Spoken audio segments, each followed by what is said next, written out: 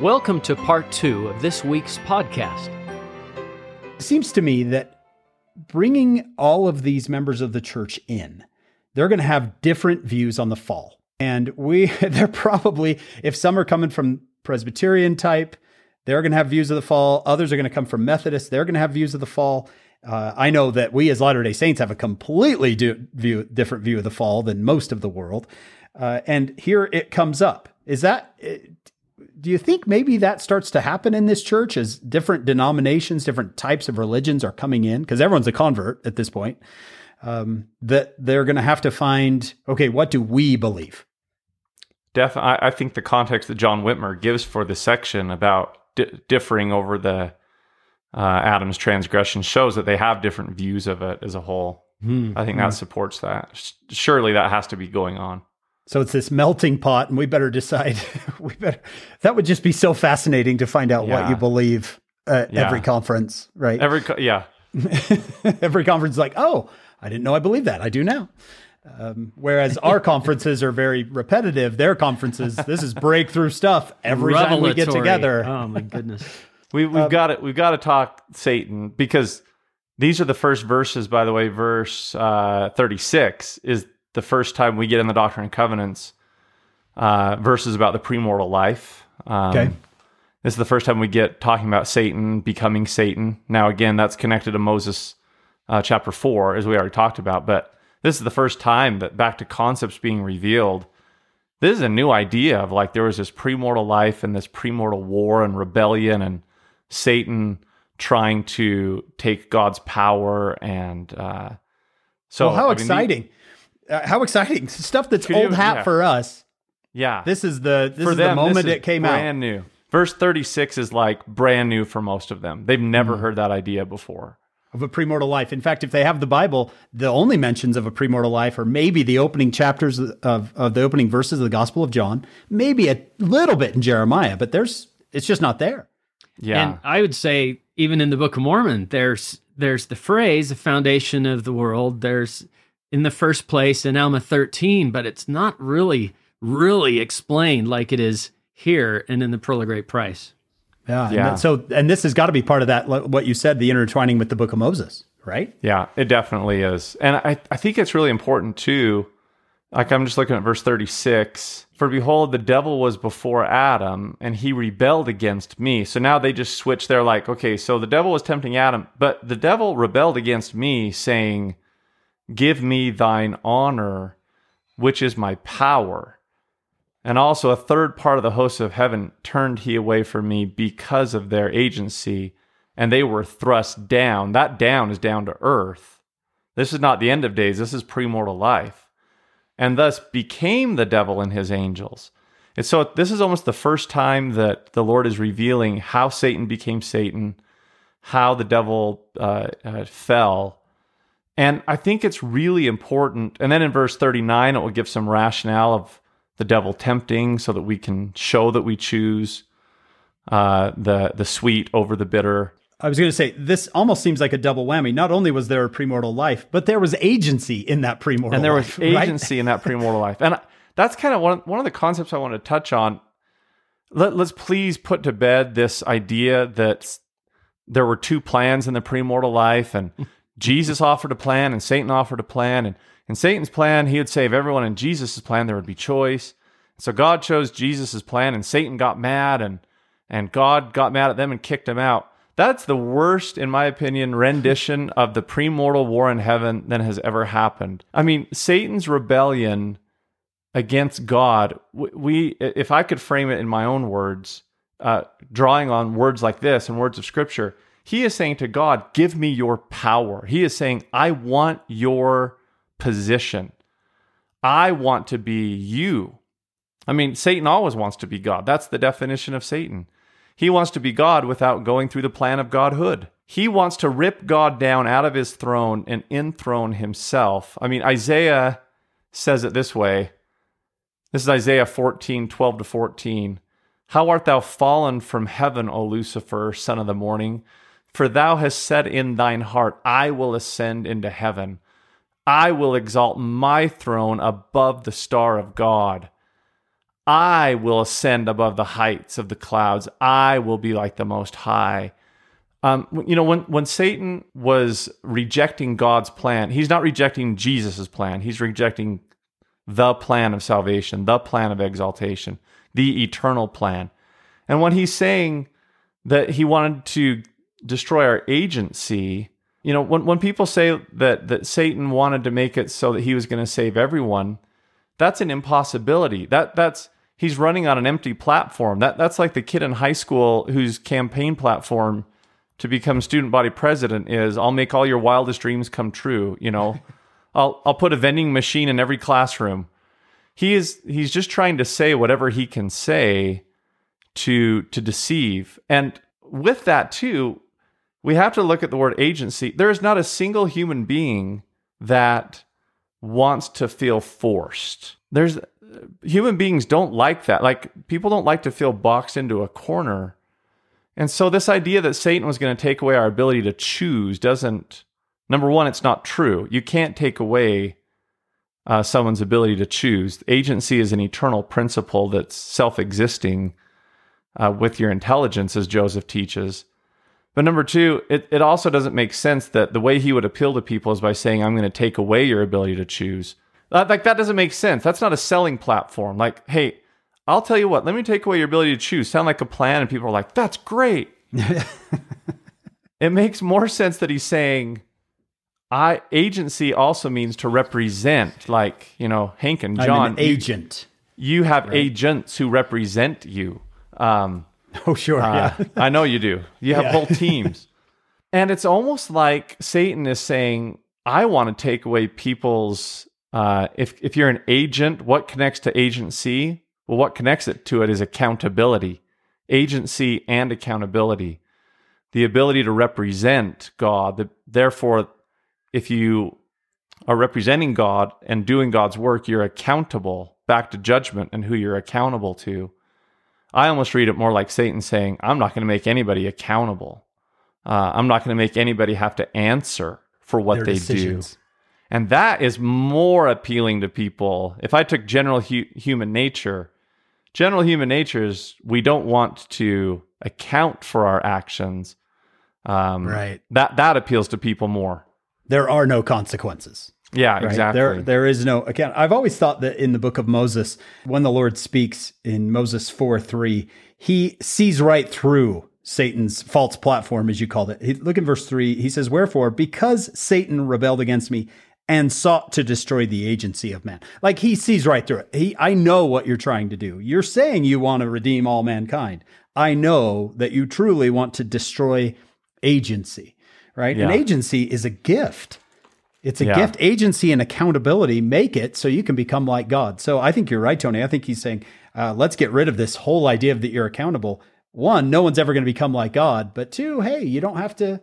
And he's trying to stage a rebellion, a coup in the process. He's trying to dethrone God and enthrone himself. Right.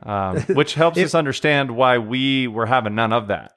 Yeah, I would say never teach your children that Satan wanted to save everyone. I think the Lord saw right through that and said, no, Satan wanted to destroy everyone. That was, I want to destroy you. I want to destroy God. I want it all undone. And like any dictator, he wanted to use everyone. He wants to put out a false premise and false platform and use people to get his own ends in an unjust, unethical way. I just wanted to touch on that for a second in these verses to make sure we're not perpetuating ideas to our children that somehow Satan had a good plan. Satan's plan was terrible. You do you. It's a terrible idea. John? Oh, I just remember Joseph Fielding McConkie saying it kind of funny, is that the Father's plan was not, what should I do?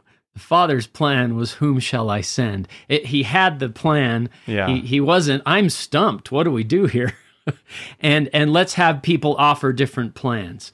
There was the Heavenly Father's plan. Satan tried to take his power, as you said. And so I appreciated that way of putting it. Our Father's question was, whom shall I send? And the same thing in Moses 4. he says, "My beloved son, which was my beloved and chosen From the beginning." Right? I knew who I was going to send the whole time. I was going to do the whole time. Yeah. But I wanted him to have the choice.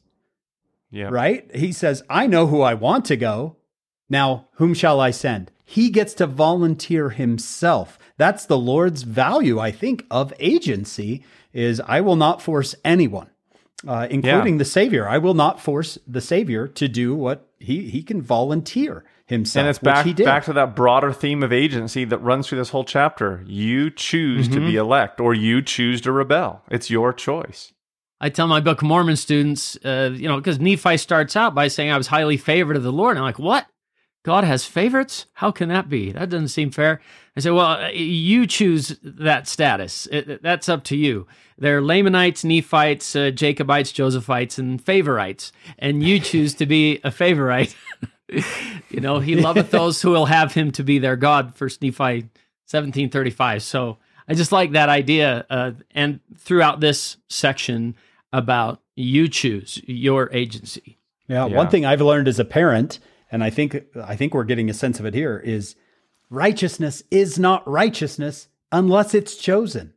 The moment righteousness becomes forced, it's no longer righteousness by definition. I didn't choose it. Yeah, and righteousness, I don't want to get too theological, but if you follow the next verses back to Adam's sin, look at verse 39. This is what you're saying, Hank. "And it must needs be that the devil should tempt the children of men, or they could not be agents unto themselves." You have to forced righteousness, or if it's not a choice, it's not righteousness.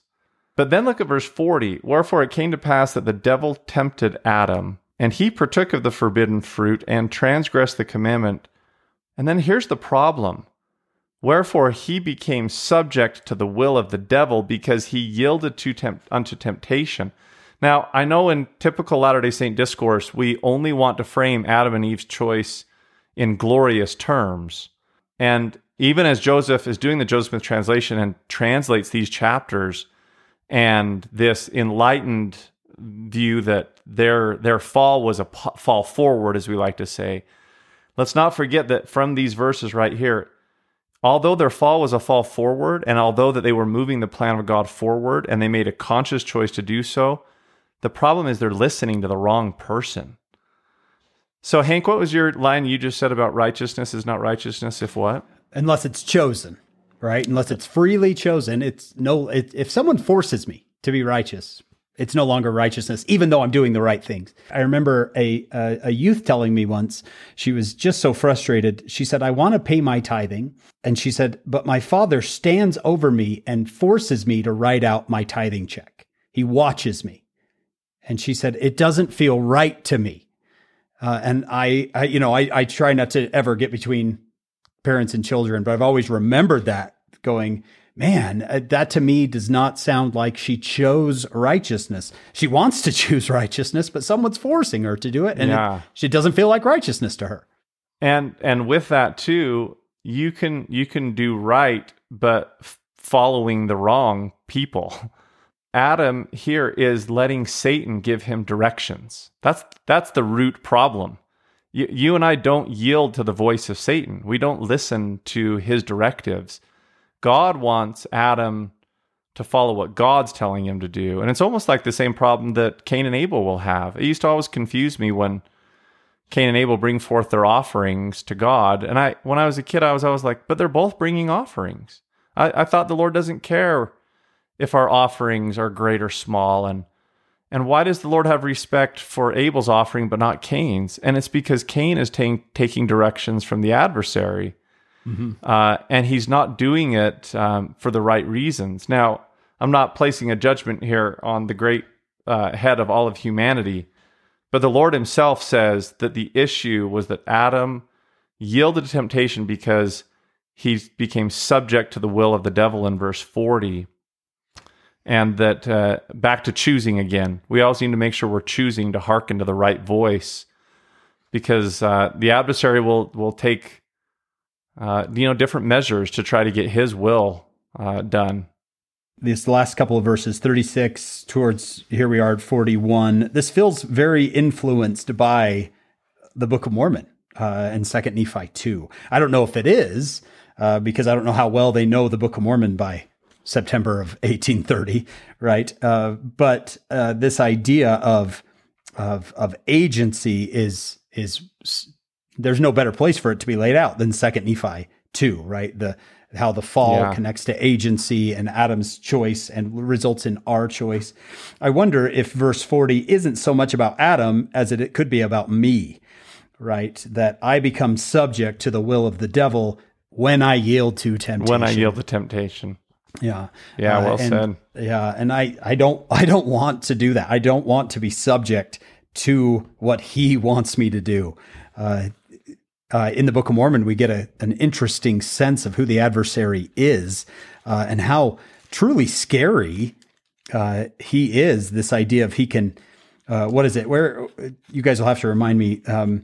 He whispers, right? He leads us carefully. Where is that? Second Nephi 28. Yeah, right. Others he will pacify. Lull them away into carnal security. He'll lead them away carefully down to hell. To me, that's some scary language, that you can become subject to that when you yield to temptation.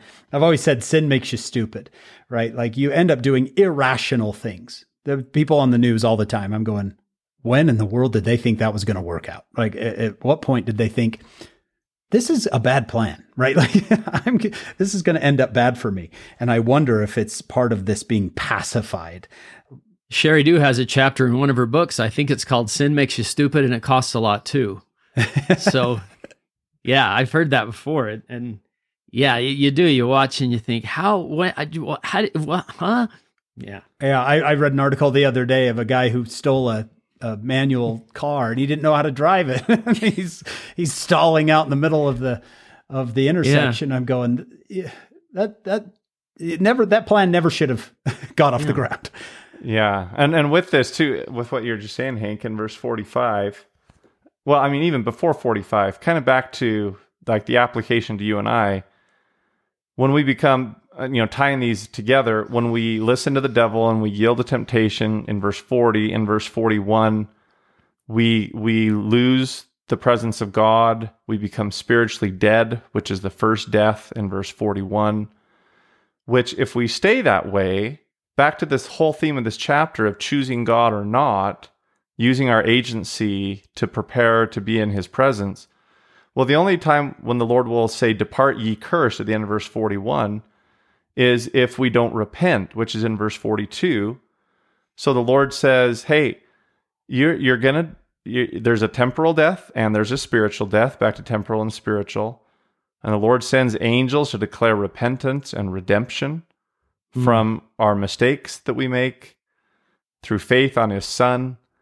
And then in verse 43, the Lord gives us a probationary time to choose him, to show that we'll choose him and not listen to the voice of the adversary.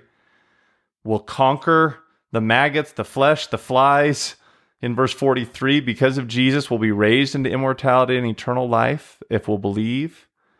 If we don't repent in verse 44, we'll be damned, and we won't be redeemed from this fall that started with Adam and on down to us, simply because at the end of verse 44, we repent not. And then in verse 45, why? Because sometimes we love darkness rather than light, and we're going to get those wages. Like it won't pay off well for us of who we obey. So, you and I we judge no man. We leave that to the Savior. We only judge ourselves.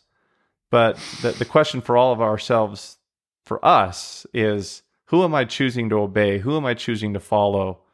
How am I using my agency to listen to God, to follow his Son, to reject the whispers of the adversary, and to choose faith in him and to follow him as a whole? Section 29 is it almost wraps it back, that whole theme back, when it comes back here at the end with those verses. Yeah, that's what it feels like to me. As I was reading section 29, I feel like I kind of get lost in the woods at times, and I'm chewing on a big piece of steak here, just trying to understand it and get it. But then you hit that verse in verse 42. That seems to be the ray of light that comes, that I will send forth angels. He has in the last, it's 1830. That's what he's been doing since 1820, sending forth angels to declare unto them repentance and redemption through faith on the name of mine only begotten Son. If I'm a parent, which I am, that's going to be my focus. It's going to be section 29, verse 42. All of this, beforehand is a lot of the natural results of sin, the fall, understanding Satan's plan, understanding spiritual and temporal, and it's all important. But I want to get to verse 42. Listen to this quote from Joseph Smith. He gave this in September 1839. He's given a little discourse, and he records this in his journal. It says it's, quote, spoke and explained concerning the uselessness of preaching to the world about great judgments, but rather to preach the simple gospel.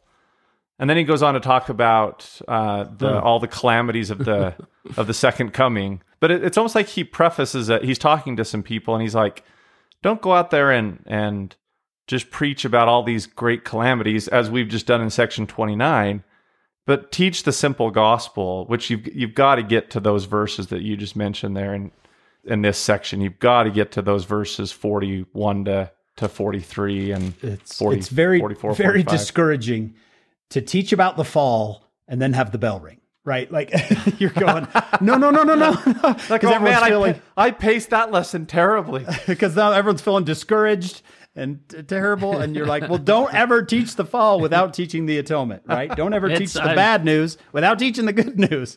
Yeah. My dad told me one time that I wonder if I heard this right, but they sang second verse of I Heard the Bells on Christmas Day and had to dismiss and hate is strong and mocks the song of peace on earth, goodwill toward men. Good night, everybody. Okay, See you later. I'll go home. Yep. And it's like a country music song. You got to get to the end to get your horse back and your truck back and your dog back and everything else. Hank, what you were saying before, I really liked about the natural consequences. And I look at verse 45. They love darkness rather than light. Their deeds are evil. They receive the wages of him whom they list to obey. And that's kind of, I guess, getting into that Apostle Paul thing about we receive wages, and there's natural consequences of trying to follow the Savior or trying to go the other way. And we hate to see it. It's not something I enjoy seeing in people's lives. Like, well, see, I told you so. But I have never seen a life controlled by the natural man, Mosiah 3, turn out well. I have never seen it turn out well. It always spirals into a complete mess. And for those people I love, I want to be there, like other people have been there for me, to help me pick up that mess. The adversary will leave you in a mess. He will leave you kicked off to the side of the road, and we'll be there to help you. With that, Hank, it's great to also emphasize, if I can just read the rest of this Joseph Smith quote, on where he says, don't talk about great judgments, but preach the gospel. He then says this, also, it's a false idea that the saints will escape all the judgments while the wicked suffer. For all flesh is subject to suffer, and the righteous shall hardly escape. Still, many of the saints will escape, for the just will live by faith. Yet many of the righteous shall fall prey to disease and pestilence by reason of the weakness of the flesh, and yet be saved in the kingdom of God. So it is an unhallowed principle to say that such and such have transgressed because they've been preyed upon by disease or death. For all flesh is subject to death. And the Savior has said, judge not lest ye be judged. That's the rest of that quote. And I know that's not what you're saying, Hank, at all. You're saying that their lives don't turn out well spiritually, and they don't. Right. Because all of us are going to suffer, as we've seen. This part of being in this fallen world. What these verses, and I think what the gospel is trying to say is, in the midst of the telestial problems of the world that all of us encounter, you can still lift up your head and rejoice and be glad, like verse 5 says, and Even if temporal things go wrong, there are no temporal, it's all spiritual. You can have spiritual things go right. And that's important too in the midst of all of this for those who are like, but I am loving Jesus. I am trying to follow his voice. I am trying to do what's right. And temporal things are still going wrong and falling apart. Joseph's saying they will. It's part of living in the last days and living in a fallen world as a whole. But you can still lift up your head and rejoice because of the Savior's promises to conquer all of that. Yeah, I remember Elder Maxwell saying there's really 3 reasons for trials and difficulties. He said one is our own choices, which I think that's section 29, verse 45, right? We receive the wages of whom we list to obey. Whom we list to obey.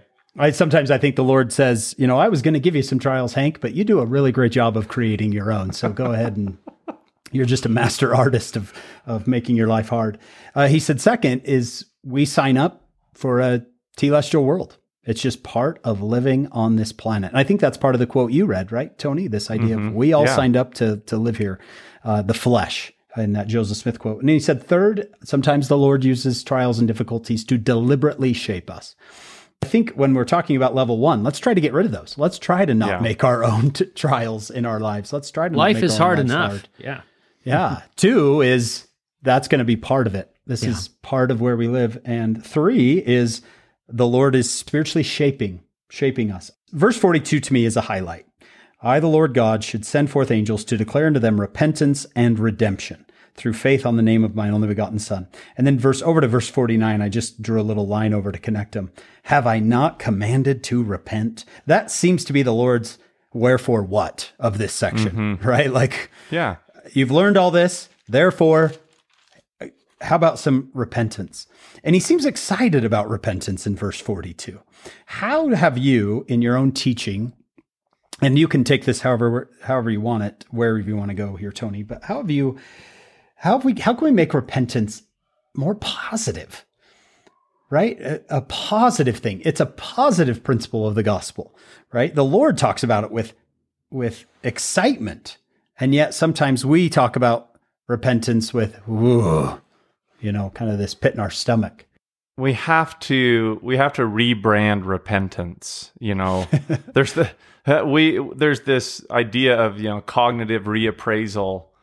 Those are PhD words. You're not allowed to use those. So. Let me use a phrase to put it in simple. Basically, what it says is reframe in your mind how you think of something in your mind affects your behavior. So the easy one is instead of saying I'm nervous, you say I don't feel nervous. You say I feel excited. Because those emotions are very similar. And instead of calling it repentance, we should just call it improvement, or I like to call repentance realignment. It's the easiest way for me to think of it. And just one quick analogy with it. I think sometimes we get down on ourselves with repentance because it's viewed as though we failed instead of viewing it as a success.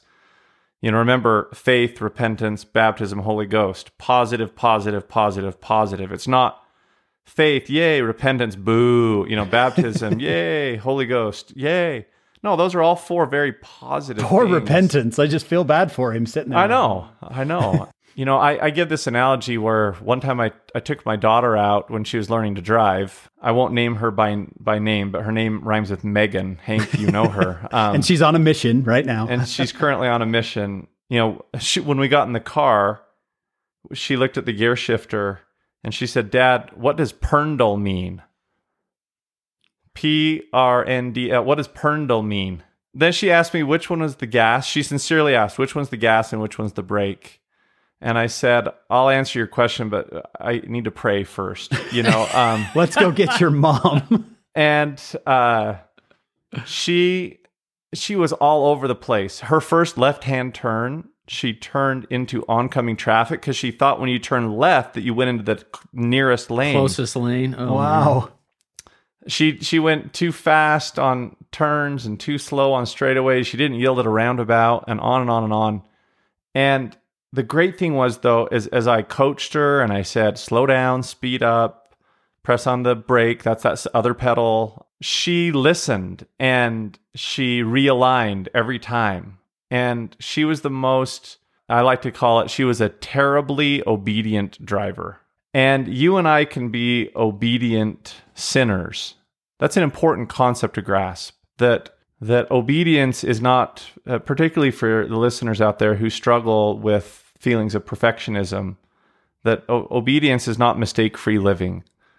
Obedience is characterized by a heart who desires to listen to and align their life with Jesus. And if you desire to listen to and align your life with Jesus, you're obedient, despite being all over the place sometimes with your spiritual driving. Because I know I am. I know the Lord has patience with me in it. And He has patience with you too. Repentance, He loves a repentant heart. He loves someone who wants to realign and progress and listen, which is what repentance is. It reminds me of the parable of the Pharisee and the publican.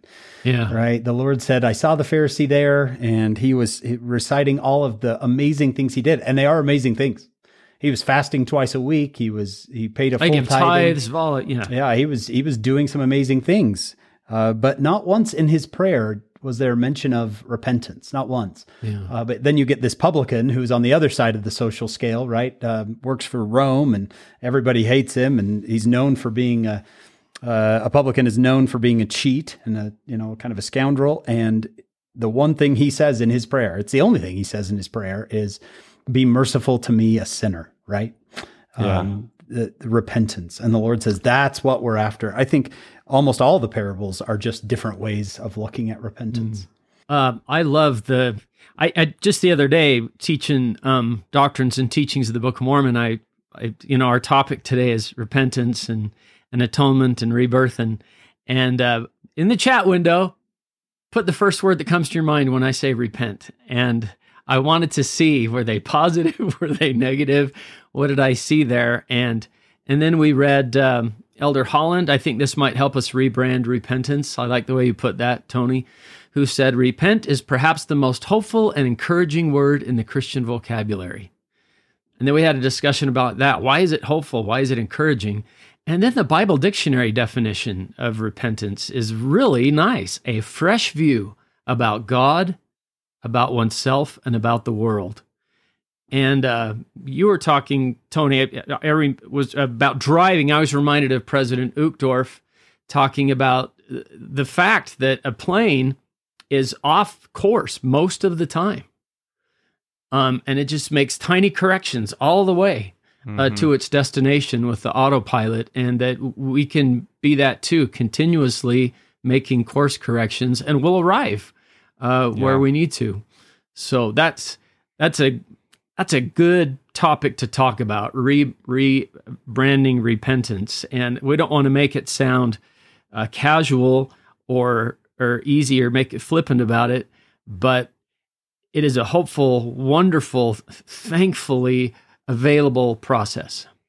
Could you imagine how, back to this section, how hopeful and thankful Adam felt after he yielded to transgression and listened to the voice of the adversary, that the Lord says, I'll forgive you of that. I'll cleanse you of that. I'll put that right behind you and right behind me if you'll decide to listen to me. Will you listen to me? And Adam's like, of course. Yeah, that's what I want. And they're like, let's move forward. That's a hopeful thing. I bet Adam was ecstatic over that. Yeah, that's exciting. The idea of I can improve. I can change. I have a quote here from Elder Anderson. This is way back in the 1900s, but he said, repentance is powerful spiritual medicine. Each sin we leave behind through our faith in Christ, both those of commission and omission, open spiritual doors. See how positive this is? We must become converted to daily repentance. As we garner sufficient faith and trust to meekly surrender ourselves to the Lord's way, we are repenting. Right? Anytime we say, I'll do it the Lord's way, that's a type of repentance.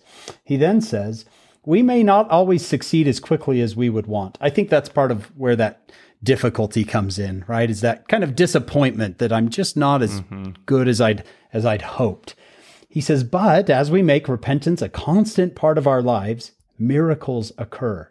As we continue inch by inch, can you feel that idea of a slow, right, change? As we continue inch by inch to repent, we determine nothing will hold us back. We will do our part. With this commitment to who we can become, the spiritual doors swing open. There is a new freedom to feel and to know and to a freedom to become. That sounds like what you talked about, John, right? A fresh view of God and oneself. And then this promise, he says, I promise you that as you peel off the layers of sin, just a little at a time, you will feel the loving kindness of our eternal Savior. And I would just bear witness of that the times where I am closest to divinity is when I am the most humble and trying to correct, trying to realign myself with God. And it's a wonderful thing. I look forward to that evening prayer, even though it stings a little bit. It's that good kind of pain, like that workout pain where you're going, this is painful, but I'm improving, right? I'm getting stronger. I can feel it. Well, this has been great, Tony. Thank you for spending time with us. I hope we'll see you again. And I think our listeners would just love to hear. You've spent so many years teaching this. You know the ups and downs the early church had. You know their triumphs. You know their mistakes. What keeps you here? What keeps you fully all in the gospel and in this story of the restoration? I'm glad you mentioned. I mean, I have so much to learn still, but I'm glad you mentioned their ups and downs, their mistakes, their failures, their growth, their progress. Because it's emblematic of all of us individually. What I love about the restoration and the restored gospel of Jesus Christ, and what has me continue in it, is what it does to me as a person, as a human being. Richard Bushman has a little quote where he says, "You have to ask yourself, what are the consequences of these beliefs," meaning the beliefs of the restored gospel of Jesus Christ. "Have they resulted in good in your life and the life of others you have known? If they have, then you want to treat them with respect. As with science, a religion that works and produces results has to be taken seriously." Isn't that a great quote? Yeah. Is that in Rough Stone Rolling? Or? No, it's in a little book that he wrote called On the Road with Joseph. It's page 111, if anybody wants the reference. But I don't know. The reason why I reference that quote is because the restored gospel of Jesus Christ has profoundly changed me into being a different person.